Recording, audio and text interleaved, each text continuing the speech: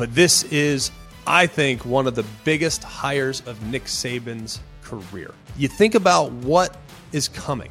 Where are they going to go? Hello, welcome. It's always college football with Greg McElroy. Thank you for being with us. We hope that you're enjoying the show wherever you're getting the show, whether that's on the ESPN YouTube channel or if you're here with us via the podcast, please like, rate, and subscribe. It helps us out and it helps the show out. Today is Monday. It's January 30th, and we just watched two incredible NFC and AFC championship games yesterday. Hope you guys are as excited as I am about the possibility of the Super Bowl matchup coming up here in just a little bit. I'm going to be breaking that game down at some point, but today is not the day because we are always college football. But hey, football is still obviously front of mind with Championship Sunday just yesterday. But we got a lot that we want to get to. The coaching carousel is spinning.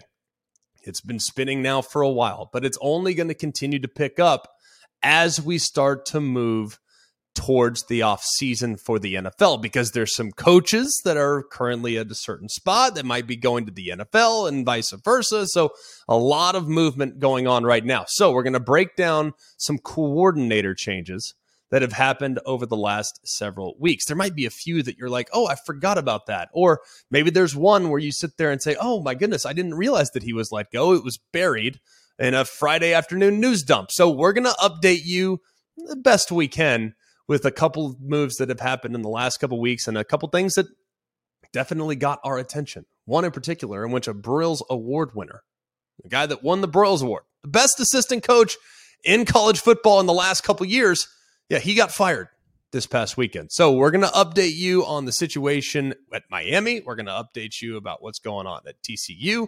We're going to update you about what's going on in Alabama. We're going to update you about what's going on everywhere, because why wouldn't we? Let's not waste any more time. Let's talk about it. Every college football season, Goodyear knows the importance of winning on the road. The road will always demand confidence, the confidence to handle whatever the journey brings and to perform under tough conditions. And just like the players and the fans of college football, Goodyear is ready. Are you ready for the road? Visit Goodyear.com to find the right Goodyear tires for whatever road you're on this season. Goodyear, more driven. We all know breakfast is an important part of your day, but sometimes when you're traveling for business, you end up staying at a hotel that doesn't offer any. You know what happens? You grab a cup of coffee and skip the meal entirely. We've all been there. But if you book a room at La Quinta by Wyndham, you can enjoy their free Bright Side breakfast featuring delicious baked goods, fruit, eggs, yogurt, and waffles. And really, who doesn't want to start their day with a fresh, hot waffle? Tonight, La Quinta, tomorrow you shine. Book direct at lq.com. All right, I just mentioned it. Josh Gaddis has officially been let go by the Miami Hurricanes. Now, this is kind of an interesting move. This was the biggest hire of the 2021 offseason, it felt like. Everyone talking, oh, Josh Gaddis, he's going to be going from Michigan down to Miami, and he's going to revitalize this offense. He's going to do all these amazing things. I mean, we spent months talking about Josh Gaddis. And what a big hire for Mario Cristobal. What a huge, huge coup to be able to go and get an established coach that's a great recruiter, already obviously tons of bona fides with what he's accomplished at Michigan. He's already been in the Southeast in the past. Like, this is a slam dunk. Well, obviously we know that the year for Miami wasn't that great. I mean, they finished 86th in total offense. They averaged about 367 yards a game. That's down from the 2021 season that saw Miami rank, in the top 20 in most offensive statistical categories. Remember, in 2021, this is a group that averaged nearly 450 yards of offense. Now, I know that there were other things about that Miami team, but Rhett Lashley parlayed that into a head job at SMU. I mean, so this Miami team really took a step back in Mario Cristobal's first year, and as a result, Josh Gaddis is no longer the offensive coordinator. Now, it's kind of interesting, too, because we talked about Gaddis last year as if this guy is a no-doubt future head coach. No doubt, right? Like, this guy, without question, is going to be on the short list here in the next couple years of a potential head coach candidate. Well, obviously, I think that this is a little bit early to start rushing to judgment. Look, I know that Miami struggled. I know that Van Dyke really didn't resemble the guy he was coming into last year. I mean, everyone thought Van Dyke was just going to take the world by storm. He's going to be a first-round pick, all these other things, and he didn't really have a great year. But, man, you think about it. You've already lost your quarterback coach, Frank Ponce. He's going to be going to Appalachian State to be the offensive coordinator. Now you have an offensive coordinator job open. Where will they go? It's going to be fascinating, I think, to figure out what does Mario Cristobal's offense want to be? Who do they want to look like? What do they want to do? Do they want tempo? Do they want to try to establish it at the line of scrimmage, which is how we kind of anticipated things going? But things to happen this late in the cycle, it is a little bit unique. Maybe they look to potentially going and maybe having a conversation with an NFL coordinator or something like that. But that was a significant move that kind of shook me up a little bit. I didn't forecast a change being made there in Miami. Another move that might happen as of right now, as we're taping this right now, Todd Monken is still the coordinator for the Georgia Bulldogs, the offensive coordinator. And what a job he did over the last couple of years, man. I mean, Todd Monken has done a terrific job kind of revolutionizing this Georgia offense and the way that they were able to use different personnel groupings, the way that he was able to move and get creative with Brock Bowers, the way he was able to feature some of the running backs in the passing game as well. And then to see what Stetson Bennett became under his tutelage tells you all you need to know. If you look at the fact that Stetson Bennett, okay, who, by the way, I think is a very good player. You guys know that. But this is an offense that averaged 500 yards a game with his leadership, 41 points per game with his leadership. And when you think about Stetson Bennett throwing for over 4,100 yards and 27 touchdowns against just 7 interceptions, that's because of Todd Monken. And it's clear that the NFL has taken notice. I mean, the way he's able to use different formations, the way he's able to feature players, the way that he has been able to empower an offense that had traditionally been, hey, don't turn the ball over. Well, he's definitely brought Georgia into a new world. And he has NFL pedigree. This is a guy that has been with the Jacksonville Jaguars. He's been the coordinator with the Tampa Bay Buccaneers. He's been with the Cleveland Browns. So he's been around the NFL in the past. And I really think he's probably going to have a difficult decision to make because I think NFL teams, they definitely want him. Now it's just, does he want to stick with Georgia? Or does he want to go to the NFL where the lifestyle and the quality of life is better than that of college? College, you're recruiting all the time. It's a difficult gig for sure. So if you can call plays up there in the show, most people would take advantage of that. But it'll be interesting. He's had interviews with Tampa Bay. He's got an interview with Baltimore. We'll keep you updated with whether or not Todd Monken decides to return to the NFL. Another interesting coordinator hire that was made by Oklahoma State. This one's fascinating, by the way. How many of you have heard of Brian Nardo? I hadn't. I didn't know who he was. I'd never heard the guy's name before in my life. But upon further review, Brian Nardo is pretty interesting when it comes to the hire that was made for Oklahoma State. He was at Division II, Gannon University, and they actually had a ridiculously good defense, relatively speaking. Now, they're 24th nationally. They gave up 287 yards per game. I don't have access to Gannon University tape. I couldn't tell you what he's running. I can't tell you what coverages they run. I can't tell you what defensive front they run. I've read a few things, but I can't confirm it with my own eyes. So until I can, I'm going to resist making a judgment about whether this hire was great. What I will say, remember, Jim Knowles is at Ohio State now, but Jim Knowles was at Oklahoma State. And if you go back and look at Jim Knowles' history, whether it be in the Ivy Leagues or some lower levels of college football, Jim Knowles is kind of similar to Brian Nardo in that sense that he was a self-made dude and really wasn't given a whole lot other than just being a great defensive mind. So it appears like maybe Mike Gundy's going down this same rabbit hole and saying, hey, man, we kind of elevated Jim Knowles after he maybe didn't have the storybook coaching tree, but we hired him. He did amazing things for us, and he parlayed that into a great defensive coordinator job with Ohio State. Maybe Mike Gundy's going this route again. Division II, go and get a guy that's self-made, that's great from an XO standpoint. Let's hope that it works out really well for the Pokes as they move forward. Other things that have gone on as far as the coaching world is concerned. Recently, Kirk Campbell was elevated to quarterback coach at Michigan. Remember, Matt Weiss was let go, had the incident that was going on with the computer. Who knows? I don't even know what it was, but I know that he was let go. Sherrone Moore is obviously the offensive coordinator, but they just decided to promote from within.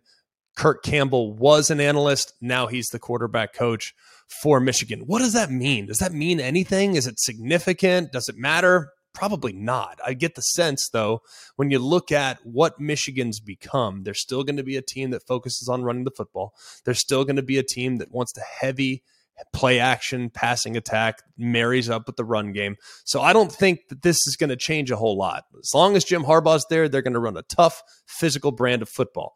They've already done a great job in the portal, going out and getting established offensive linemen. They already have a bunch of guys that have played already that are going to be returning in featured spots.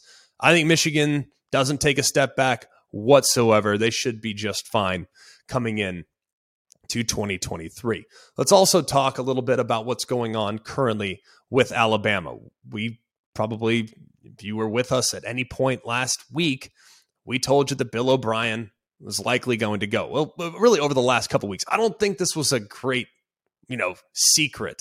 I think everybody, for the most part, knew that if Bill O'Brien was presented an opportunity to get back to the NFL, he was likely going to take that. Now, I don't think Nick Saban wanted to necessarily make a move. I don't think he did. I think he liked both Pete Golding and Bill O'Brien. I think he loved having those guys on the staff. But I think if the opportunity presented itself for those two to go, I think that they were probably going to make the most of that opportunity.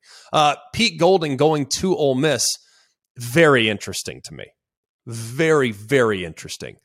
Pete Golding, of course, cut from the Saban cloth. Very similar to Nick Saban as far as his personality is concerned. Wants to be so detail-oriented when it comes to the game plan and putting together a smart, cerebral defensive plan.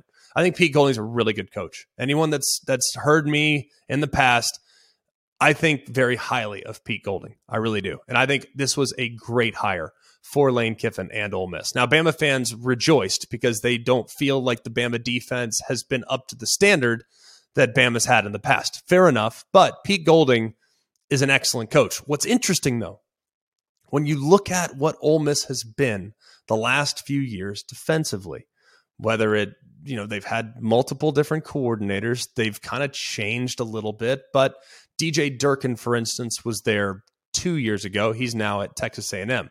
Well, DJ Durkin traditionally wants to be a 4-down defensive line with good pass rushers on the edges and play nickel defense. That's what DJ Durkin has traditionally been at some of his previous stops. Well, at Ole Miss, he adopted the 3-3-5, where they basically played three safeties over the top, and they didn't want to allow big plays. Now, that makes you susceptible to the run game. It makes you susceptible to some of the underneath stuff in the passing game, but that's what Lane Kiffin wanted. Why? Because that's what worked against Lane Kiffin's offense. So Lane has kind of morphed and changed a little bit with what the identity of his defense is going to be. Now you bring in Pete Golding, and Pete Golding, while he does have variations of 3-3-5, he does have variations where they can basically just keep the ball in front of him. I call it glorified prevent in some ways, but not to the same extent. He does have that in his arsenal, and they've used it against Mississippi State in the past, but that's not who he is. It's going to be really interesting to see, does Pete Golding bring the Alabama defense to Oxford, Mississippi, or does he adopt the principles of what Ole Miss has done defensively in the last handful of years? That's something to keep an eye on. As far as Alabama's offensive coordinator is concerned, Bill O'Brien, obviously left. But this is, I think, one of the biggest hires of Nick Saban's career. Maybe not to the same extent as the 2014 Lane Kiffin, bring the offense into the new era hire. That was the biggest. There's no denying that. But you think about what is coming. Bama now, still national championship aspirations every single year. That's not going to change for as long as Nick Saban's there. They're going to be in the mix to win a national championship. But where are they going to go? They're going to run the Alabama offense, right? But there's been buzz and rumors about Jeff Lebby being in the mix. There was rumors about maybe Garrett Riley. If he didn't take Clemson, would he have potentially been in the mix in Tuscaloosa? Those were all rumors. I don't know whether they're true, if they're substantiated or not. It doesn't necessarily matter. What matters, though, is if Nick Saban hires Jeff Lebby, for instance, then Jeff Lebby's offense does not really resemble anything that Alabama's done traditionally. He's a tempo guy that wants to go hyper speed, and there's some aspects of the Baylor system that Tennessee's running. Obviously, Oklahoma's running it. TCU ran variations of it. That Baylor system is everywhere, but that's not who Bama's been. So it'll be really interesting to see if Nick Saban decides to go in that direction and hire a guy that's rooted in tempo and rooted in stretching the field vertically. A lot of other moves that have also been made throughout college football. Garrett Riley, he's now come up 3 times. Him going to Clemson is massive. Massive. I cannot even put into words how significant that is. Why? Because Garrett Riley, one, Cade Klubnik is, I think, a very talented individual. Very, very talented. And now Garrett Riley, what did he just do with Max Duggan? I mean, he waved the magic wand and made him a star. Well, what's he going to do now with Cade Klubnik? And kind of like what we just talked about with Alabama, Clemson, traditionally, they'll do a lot offensively. But what they haven't been is Baylor, tempo, speed, vertical. Like, that's not who they've been. So it's going to be really interesting to see how much does Garrett Riley alter what they've been traditionally, and does he kind of conform to the Clemson offense that we've seen for the last 5 or 6 years. And you listen to what Dabo Swinney talked about really throughout the course of last offseason. He emphasized line of scrimmage. Hey, we need to be able to run the ball. Will Shipley's our best player. We need to be able to run the ball. We need to take the pressure off the quarterback. Well, they didn't do a great job of that last year. The offensive line was up and down. Garrett Riley now, his offense is going to make that offensive line a whole heck of a lot better. But will they continue to try to do what they wanted to do going into last season? That's going to be something that will be interesting to follow as well. Finally, tell you about a couple other coordinator moves that we haven't really had a chance to discuss. South Carolina will keep it in the state there with the Clemson Tigers. They go out and they get Dowell Logans. Now, a lot of people say, well, who's Dowell Logans, right? Dowell Logans is an excellent coach. He was at Arkansas previously, but has spent a decent amount of time in the NFL. It's going to be fascinating to see what style of offense they run there. Do they run more Arkansas, Kendall Briles, or do they run, the South Carolina offense that they ran the last couple of years? That's going to be something that will be worth monitoring as well. Kendall Briles, just mentioned him. He has become the TCU offensive coordinator. Interesting move here, I might add. Kendall, of course, was very highly paid at Arkansas. Did a really nice job, I think, for most of his tenure there in Fayetteville. But now he's back in the state of Texas. And his system, the way that they've run it in the past, I think that it's massive for him to be in the state of Texas. His name moves the needle. Texas High School Football Coaches Association loves Kendall Briles. They love him. And there's a lot of very affluent businessmen and women in the Dallas-Fort Worth area that really want to support the program that Kendall Briles is associated with. A lot of very loyal Kendall Briles supporters. It's going to be interesting to see, is this the last time he makes a lateral move? Because I get the sense he's going to be a head coach sooner than later. I'm surprised he isn't one at least as of this moment. So that's a little bit of our coordinator roundup. We still have a lot more that we want to get to, by the way, just for time purposes. We can't get to them all right now, but we will. I promise you, we have 8 months, 7 months, whatever it is. We're going to hit every single coordinator move that could possibly happen. All right. We're going to break them down. We're going to talk about them. We might even put some plays up on the board. All right. Maybe break those down a little bit if I'm allowed to. We'll see. Sometimes coaches get a little bit upset about me, doing coaches copy, and maybe we'll try it. We'll see. But either way, a lot of coordinator conversation that need to happen. We're going to get to it. That's for sure. McElroy, I got to stop. You can't do this whole coordinator conversation and not give me a little bit on Bobby Petrino. For one, Texas A&M, of course, hiring Bobby Petrino. Is it a situation in which there might be too many cooks in the kitchen? Possibly.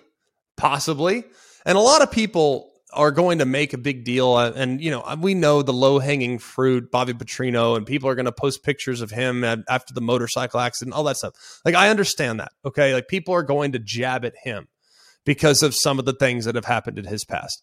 But you cannot deny what this guy can do from an X's and O's standpoint. This guy can coach football. He's a great offensive mind. Scored a ton of points at Louisville, scored a ton of points at pretty much every single stop. Scored a ton of points with Arkansas there in the early 2010s. Bobby Petrino is going to score points. Here's what I'm interested in, though. Does Jimbo Fisher meddle? Or does he delegate? Because Jimbo Fisher obviously has called plays for a very long time and is, I think, still a really good coordinator. I know people like to think otherwise. Fair enough. I think that Jimbo, maybe there are some things that aren't necessarily as, he's not like a revolutionary. He's going to run traditional offense. And I look at how many young players played last year. Goodness gracious, they had so many freshmen, so they were kind of hamstrung with some of the things they could or couldn't do offensively. Jimbo Fisher, his play calling, if you will, was a bit of a scapegoat, if we're going to be honest, a bit of a scapegoat. But he acknowledged, hey, man, maybe I need an extra set of eyes up here. Maybe I need to go out and hire a guy that's legit and then can focus exclusively on trying to score as many points as humanly possible. That's what he did. He went out and he gets Bobby Petrino. But now, will he let Bobby Petrino have full control? Because that's what I'm wondering about. I think Jimbo's a good offensive mind. I think Bobby Petrino's a good offensive mind. I think they're going to have really good personnel. I think Texas A&M's got a chance to be a really surprise team this year. I do.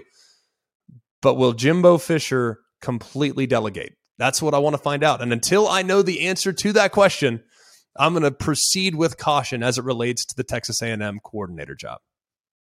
Hi, it's Mike Greenberg letting you know ESPN Bet is ready to take you through all the biggest sports moments this spring. The official sportsbook of ESPN has exclusive offers and markets from Scott Van Pelt, Stephen A. Smith, and me, plus many more. From the playoff intensity to finally getting out to the ballpark, there's no better time for sports fans. Sign up today. New users get a bet reset up to $1,000 in bonus bets if your first bet doesn't win. Download ESPN Bet today. What a play. Must be 21 plus and present in select states. Gambling problem? Call 1-800-GAMBLER. Terms and conditions apply. See app for details. Now, let's talk about the play of the week. The pressure to follow up Hypnotic and Cognac, weighing heavy on the team.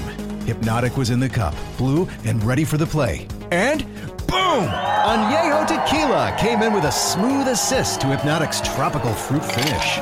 Shaken, strained, poured. It was green and good! The playmaking splash shifted the tempo. Another great cocktail from the Hypnotic team. Every season is Hypnotic and Tequila season. Hypnotic Liqueur, Bardstown, Kentucky, 17% alcohol by volume. Hypnotic reminds you to think wisely, drink wisely. All right. I've heard a lot over the last couple days, couple weeks about Joe Burrow and whether or not he's a Buckeye or a Tiger. Like Joe Burrow, for whatever reason, I understand, look, he's a phenomenally good player, and I understand the tug of war that might exist. But can you honestly tell me your favorite moment of Joe Burrow at Ohio State? Like, just tell me. What was the moment that you liked most? Was it his mop-up duty in 2017? Like, what? Well, what was it? Because to me, I look at Joe Burrow, and it's very, very obvious to me that he is an LSU Tiger. Now, let's be honest, too. He's got to be smart from a PR standpoint. He plays in Cincinnati. There's a lot of Buckeye fans in Cincinnati that are buying Burrow gear. All right, like he's got to be smart and like play it a little bit. But come on, man. Joe Burrow is an LSU Tiger. It's not close. And if you try to claim him, that's fine. I don't have a problem with that. You can be proud of his success. But there is not a college football fan in the world that associates Joe Burrow and Ohio State more than Joe Burrow and LSU. There's not a soul that can do that. So go for it, Buckeye fans. I'm all for it. Like, do what you got to do. But, man, acknowledge that you're fighting a losing battle when it comes to that one. Coobs, I know you have some questions about this. I know you do. I do. And I'm just curious about on the other side there. Who can claim Jalen Hurts? Alabama or Oklahoma? See, I think this one's a little bit different because I think they both can both claim him because he started and was a Heisman finalist at Oklahoma. He was at Alabama for 3 years and started in a national championship game, 2 national championship games that he started in. So look, I'm all for Jalen Hurts taking the approach of Russell Wilson, who, when he comes on Sunday Night Football, he says a whole pack of Badgers. Why? Because he's NC State and he's Wisconsin. Why? He played at both. He started at both. I think these 2 schools, Oklahoma and Alabama, they have a legitimate argument to be made that he played and started games for their schools. So the Burrow thing, absolutely 100%, he is an LSU Tiger. Jalen, I think Bama fans and Oklahoma fans, for that matter, should be comfortable sharing him. We good with that? No, you got to pick one. Like, if I'm an Oklahoma fan, I'm like, listen, he left Alabama to come here. He took us to the college football playoff. He's ours. He's our guy. You benched him. You benched him in that national championship game. Won a national title out of it. Would you have won that title if Jalen Hurts was in there? I understand what you're saying. And I've always kind of, wherever you finish, that's where you went. Like, that's kind of how I see it. But then again, I mean, he did play 3 years for the program. So it's difficult for me to turn a blind eye to the amount of time the guy played. It's not like he was a backup for 3 years and then transferred to Oklahoma. Like that's not that Bama wouldn't be able to make a claim if that was the case, but he started 30 games for Alabama. So while I understand very much, and I think Oklahoma fans, I'm sure they'd probably be up in arms. I'm sure Alabama fans would be up in arms. Like, I kind of lean towards thinking wherever you finish, that's where you went. I get it. But at the same time, I do think there is at least a much stronger argument to be made on behalf of the Bama-Oklahoma dynamic than there is the LSU-Ohio State dynamic as it relates to Burrow. So that's the way I see it. But, hey, I've been called crazy before. I'm sure I'll be called crazy again. That'll do it for us here at Always College Football. Please like, rate, and subscribe. It helps us out, and it really helps the show out. You can email the show. We're going to start getting into some mailbag questions here in the next couple weeks. Hit up the show at alwayscollegefootball@gmail.com. You can also hit us up on our social media platforms. Always CFB on both Instagram and on Twitter. That'll do it for us here. For Jack Foster and Mark Kubiak, I'm Greg McElroy. We hope you have a wonderful day. And remember, it's always college football. Hey guys, it's Greg McElroy. Thanks for watching Always College Football. Make sure you like, rate, and subscribe to ESPN's YouTube channel and wherever you listen to your podcasts.